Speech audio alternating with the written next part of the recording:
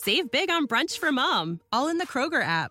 Get half gallons of delicious Kroger milk for $1.29 each. Then get flavorful Tyson natural boneless chicken breasts for $2.49 a pound, all with your card and a digital coupon. Shop these deals at your local Kroger today, or tap the screen now to download the Kroger app to save big today. Kroger, fresh for everyone. Prices and product availability subject to change. Restrictions apply. See site for details.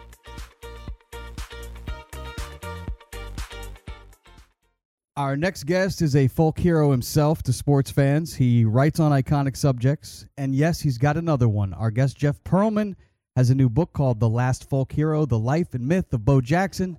Here he is, the myth, the legend, Jeff Pearlman. What's up, Jeff? The dashingly handsome man. You forgot to throw that in there. I'll make an edit. This is a podcast. I could always, insert it in there for you. What's up? How are you, Jeff? I'm well, thank you. I'm glad you wrote this book because people want to know what's up with Bo Jackson. This is a guy that we really don't see much of here in the last 20 years. Yeah, Bo Jackson has vanished. He's just not he's not a hang in the spotlight guy. He was he was a sort of, I did what I wanted to do. I had a great career, and then off into the abyss, which kind of adds to his mystique, and I kind of appreciate actually. And I heard that Bo Jackson would not participate in writing this book, and I guess it's nothing personal. It sounds like Bo just doesn't talk to anyone. Is that true? That is true. I'm sure he speaks to his wife and kids, but I spoke on the phone with him for about a half hour. He was really cool, but he basically said to me, I just don't really, I'm not that interested in talking. I have no problem with you writing a book, but it's not my thing. So I just dug deep, 720 interviews and 10,000 articles probably, and I got lucky because Bo wrote a book in 1990 called Bo Knows Bo with Dick Schaap, and before Dick Schaap passed away, he donated all his notes, audio recordings, everything from those sessions to the Auburn Library, and I was able to acquire those. So that was a big boom for me. How hard was that to get your hands on those, or was it pretty easy? It was. Once I found out about it, it was easy. Auburn was great. They said, we'll send it to you. Just send us money for the, copying fees and all that. And I was like, great, I'm in. The new book is called The Last Folk Hero, The Life and Myth of Bo Jackson. Our guest, the author, Jeff Pearlman. I noticed as I Googled Bo Jackson, I just saw the top 5 questions that people are typically typing in, and sometimes this can be a little risky depending on whose name you type in. I figure you know a lot about Bo. Let's get the answer right from the guy that's been researching it. So the first question is, what is Bo Jackson most known for? In your opinion, what is he most known for? Being an all-star in baseball and a Pro Bowler in football. The two-sport star thing, by far, easily. And is Bo Jackson the most athletic person ever? Yes, 100%. He ran a 4.13 40 at 225 pounds, won 2 back-to-back state decathlon championships at Bessemer High School, won the Heisman Trophy, was the second-round pick of the Yankees coming out of high school, and then the number 1 overall NFL pick in the NFL draft by the Bucks in '86. So, no question about it. No question about it, truly. These are the top 5 most Googled questions about Bo Jackson. Our guest just wrote a book about him. The next question is, how did Bo Jackson change sports? Oh, good question. I would say marketing-wise more than anything. I would say the Bo Knows campaign sort of redefined the way athletes are marketed, and it became more about the athlete than the product itself. So the Bo Jackson ads, Bo Knows, it was really about the athlete attaching himself to the shoe, not the shoe being the star of the ad. And that's a big change in marketing. All right, here's one. What ended Bo Jackson's career? I mean, I'm familiar, but you tell the story. 91 playoff game, Raiders, Bengals, running down the sideline. A Bengals linebacker named Kevin Walker grabs him from behind by his leg. Bo's momentum takes him forward. His hip comes out of the socket. He suffers from something called avascular necrosis, which is a deadening of a body part. And the next day, he's getting a scan, and the doctor points to this black, and he says, "You see that? All that black? That's your blood." And he was never the same. He needed a hip replacement. He played 2 major league seasons in an artificial hip, but he was never the same. And the 5th question that America seems to want to know when they Google Bo Jackson is, why did Bo not get into the Hall of Fame? His stats weren't good enough. He didn't play long enough. Needed the longevity for sure. I started thinking more about Bo Jackson here recently thanks to Deion Sanders, to be honest with you, because he got the Jackson State gig. He seems to be doing a great job marketing that program and the HBCUs. And then coming up like I did in the 80s and 90s, it was like those were the 2 guys. And Deion, of course, in the record books for being the only player to play in a World Series and in a Super Bowl. he did win the Super Bowl, but was Deion an all-star athlete in your opinion in baseball? I guess he never made an all-star team. No, he was not. He was a talent beyond belief and super fast and dynamic to watch, but no, he was just a solid kind of fourth outfielder in baseball. And do you think that that Bo sees Deion, and do you think that he's envious at all? Like, because if you look at the athlete, Bo's the better athlete, but it seems like Deion may be cashing in on the brand a little better. But, you know, Prime loves Prime. You know that. Yeah, no, not at all. I mean, when he was playing, sure, there was a rivalry when they were playing, but now they're actually friends. Bo's appeared on his podcast. He's they've gone together, so I would say zero. You know, time heals all. Time heals all. Athletes become much nicer after they. Save big on brunch for mom, all in the Kroger app. Get half gallons of delicious Kroger milk for $1.29 each. Then get flavorful Tyson natural boneless chicken breasts for $2.49 a pound, all with your card and a digital coupon. Shop these deals at your local Kroger today, or tap the screen now to download the Kroger app to save big today. Kroger, fresh for everyone. Prices and product availability subject to change. Restrictions apply. See site for details.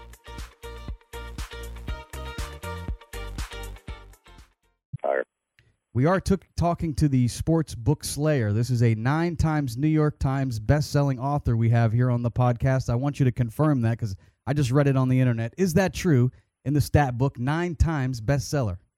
Technically, no. So I've written 10 books. 7 have made the New York Times list. What they do is sometimes they phrase it as New York Times best-selling. The New York Times best-selling author of 10 books, and that is a little misleading because it sounds like I've written 10 New York Times bestsellers.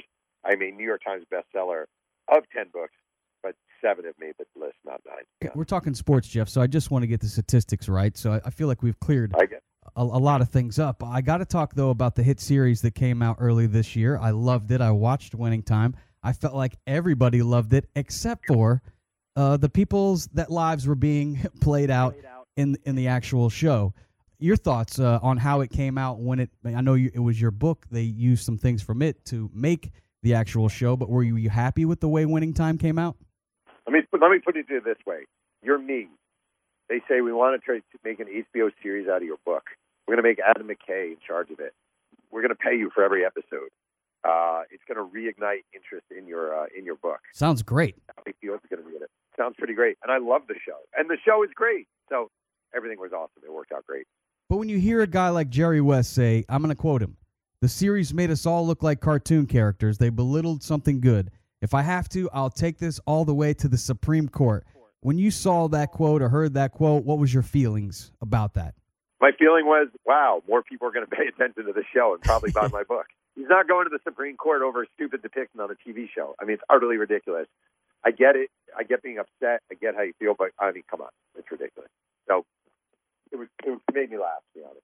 And how much of the movie is Hollywood and how much of it is factual, in your opinion, do you think? 50-50. 50-50 about. But yeah, I'm totally happy with it. I swear to God. It's not a documentary. That's the thing. I always tell people it's not a documentary.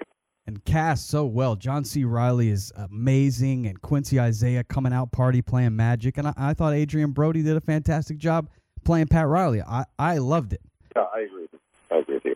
Jeff Pearlman, our guest. Make sure you get his new book, The Last Folk Hero, The Life and Myth of Bo Jackson. You've written so many great books, and one team that I love, even though I'm a Cubs fan, I found myself loving the 86 Mets, and you wrote a book called The Bad Guys Won. And I've obviously heard the stories about Doc Gooden and the Coke and missing the parade. You told the story of the scum bunch on the plane back from St. Louis. But were the Mets really the bad guys, or were they just misguided, do you think? I would say neither. I would say they were actually really fun, young. They were bad guys in the context of they wore the black hats in baseball that year, and they liked to fight, and they liked to go out and drink. And obviously drugs were a thing, not just with the Mets at that point, but a lot of teams in baseball. Cocky and arrogant and brash and all that stuff.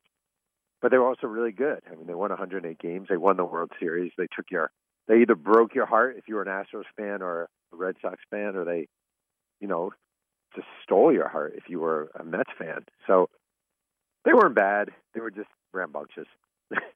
Another book I'd like to bring up, I'm business partners with Shaquille O'Neal. You're actually on one of his properties right now. I haven't read Three Ring Circus, but I did order it, so it's on the way in. Thank you. But of course, I've heard the stories. Shaq and Kobe going at it all the time in practice, and I mean, it got really dirty when Kobe got in trouble, and then he says, "Oh, why don't I just do like Shaq and pay the women off?" I mean, it got real nasty. I could see why you titled it Three Ring Circus. Did you get any a pushback on that book when you put it out? I actually really didn't. It came out. I finished it before Kobe's passing, and then I was kind of nervous, definitely, when it was going to come out because he had died. And obviously, I live out here in Southern California. His death was just absolutely crushing for this entire sort of region. I've never seen anything like it, actually. And I thought, well, how are people going to respond to a book that's not incredibly kind to Kobe? And the truth of the matter is, what I learned is, I'm a transplant here, is that people knew he was a pain in the butt when he was young, and that he was cocky and arrogant and refused to listen and he didn't want to be Batman to Shaq's Superman. He thought he was Superman. So maybe I would have taken more grief for it if people weren't already aware of that. But there was young Kobe and there was older Kobe, and young Kobe was difficult and older Kobe was gracious. And I was relieved that people could separate the two and see that this book was just about one limited period of his life. And if you talk to Shaq now about it, he'll tell you he wanted to always be a Laker. Unfortunately, that didn't end up working out in the end, but he was able to snag one up when he went to Miami. And one thing Shaq always tells me is that him and Kobe, best 1-2 punch ever in sports history. Would you agree with that as far as duos on the floor? I mean, if we're talking sports history, there's a long history. I mean, Ruth Gehrig might have a word to say about that. Okay. But, sure, you could make the case. I mean, NBA-wise, you could certainly make the case. I mean, I don't know, Jordan Pippen, were they better than Jordan Pippen? I don't know. They were dynamic. They came along at the right time. They were in L.A. where everything was blown up and hyped up. And what I really think is cool is somehow, despite all their differences in all areas, age, background, et cetera, they were just so ridiculously good, and they were really complimentary of each other as players. So even if they didn't get along that great, even if they weren't buddies, they weren't going fishing together, on the court, it really did work.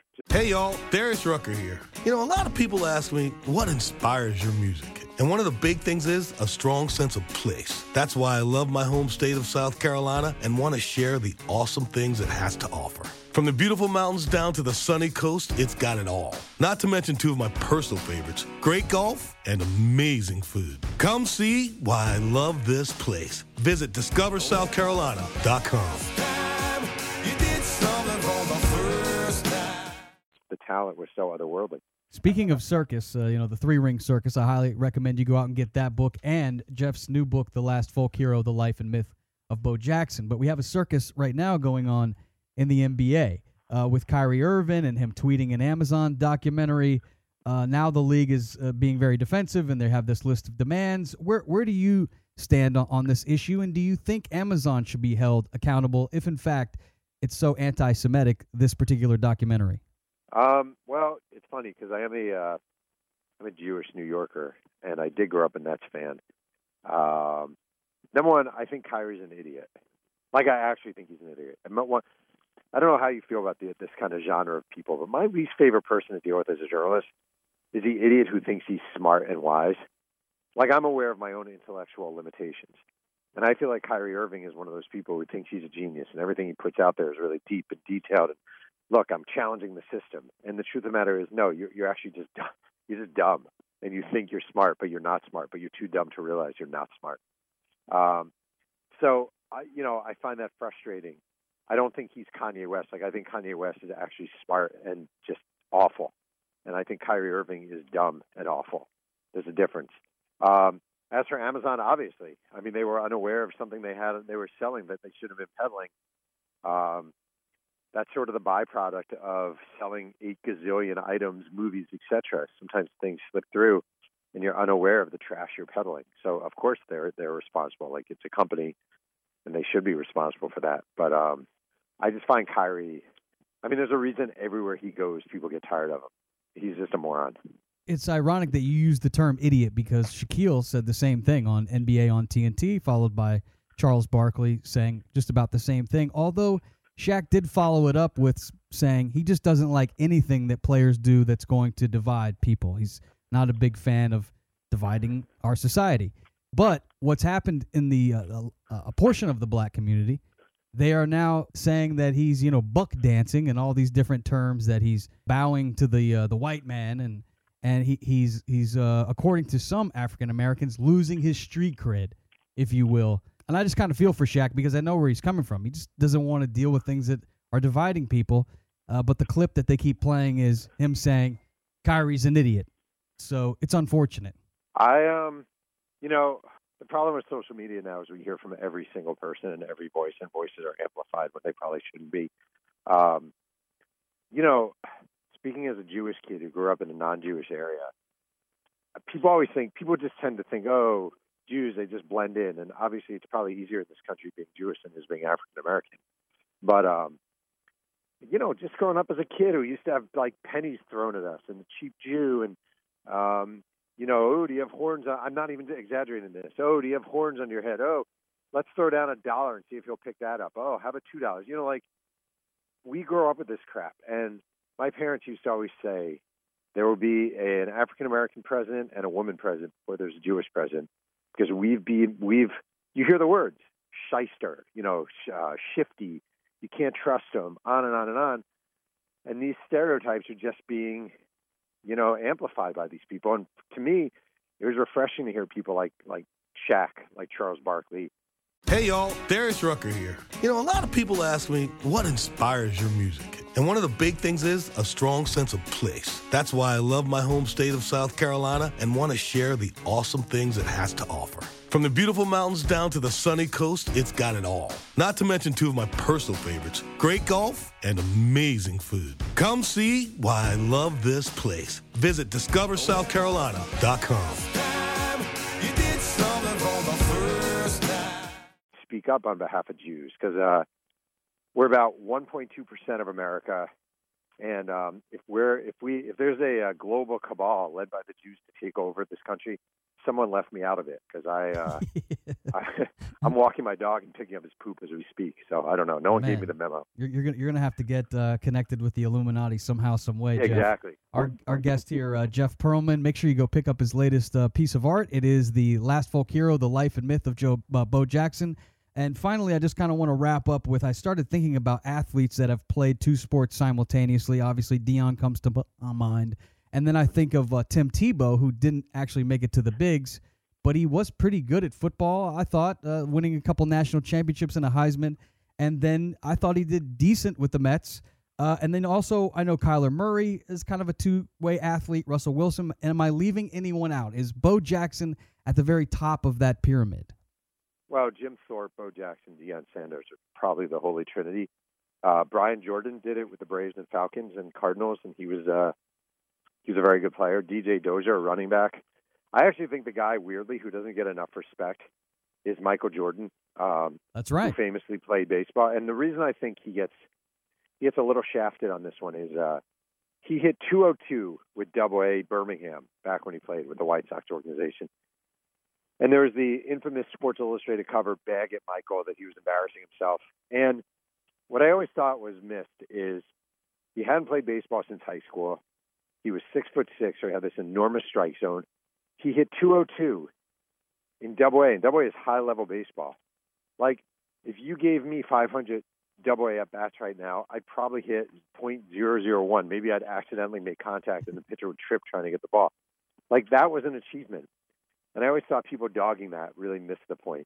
Our guest, Jeff Pearlman, go pick up his new book, The Last Folk Hero: The Life and Myth of Bo Jackson. And then lastly, do you have a name or a concept? I don't want to get too far ahead of myself, but maybe we could get a sneak peek as into what is in Jeff Pearlman's mind for his next chapter or his next book. I'm going to write a book about Kyrie Irving performing brisses and bar mitzvahs and call it the ninth miracle of Hanukkah. Yeah. No, I don't know. I have no idea. I'm still. You haven't gotten that far. I have ideas, but I'm not there yet. I'm actually taking a nap, life nap. All right, man. We'll get some Z's, and we'll catch up with you soon. I'll be looking forward to reading the new book, The Last Folk Hero: The Life and Myth of Bo Jackson. Our guest, Jeff Pearlman, thank you so much for your time, my brother. All right, thanks for having me. Hey, y'all, Darius Rucker here. A lot of people ask me, what inspires your music? And one of the big things is a strong sense of place. That's why I love my home state of South Carolina and want to share the awesome things it has to offer. From the beautiful mountains down to the sunny coast, it's got it all. Not to mention two of my personal favorites, great golf and amazing food. Come see why I love this place. Visit discoversouthcarolina.com.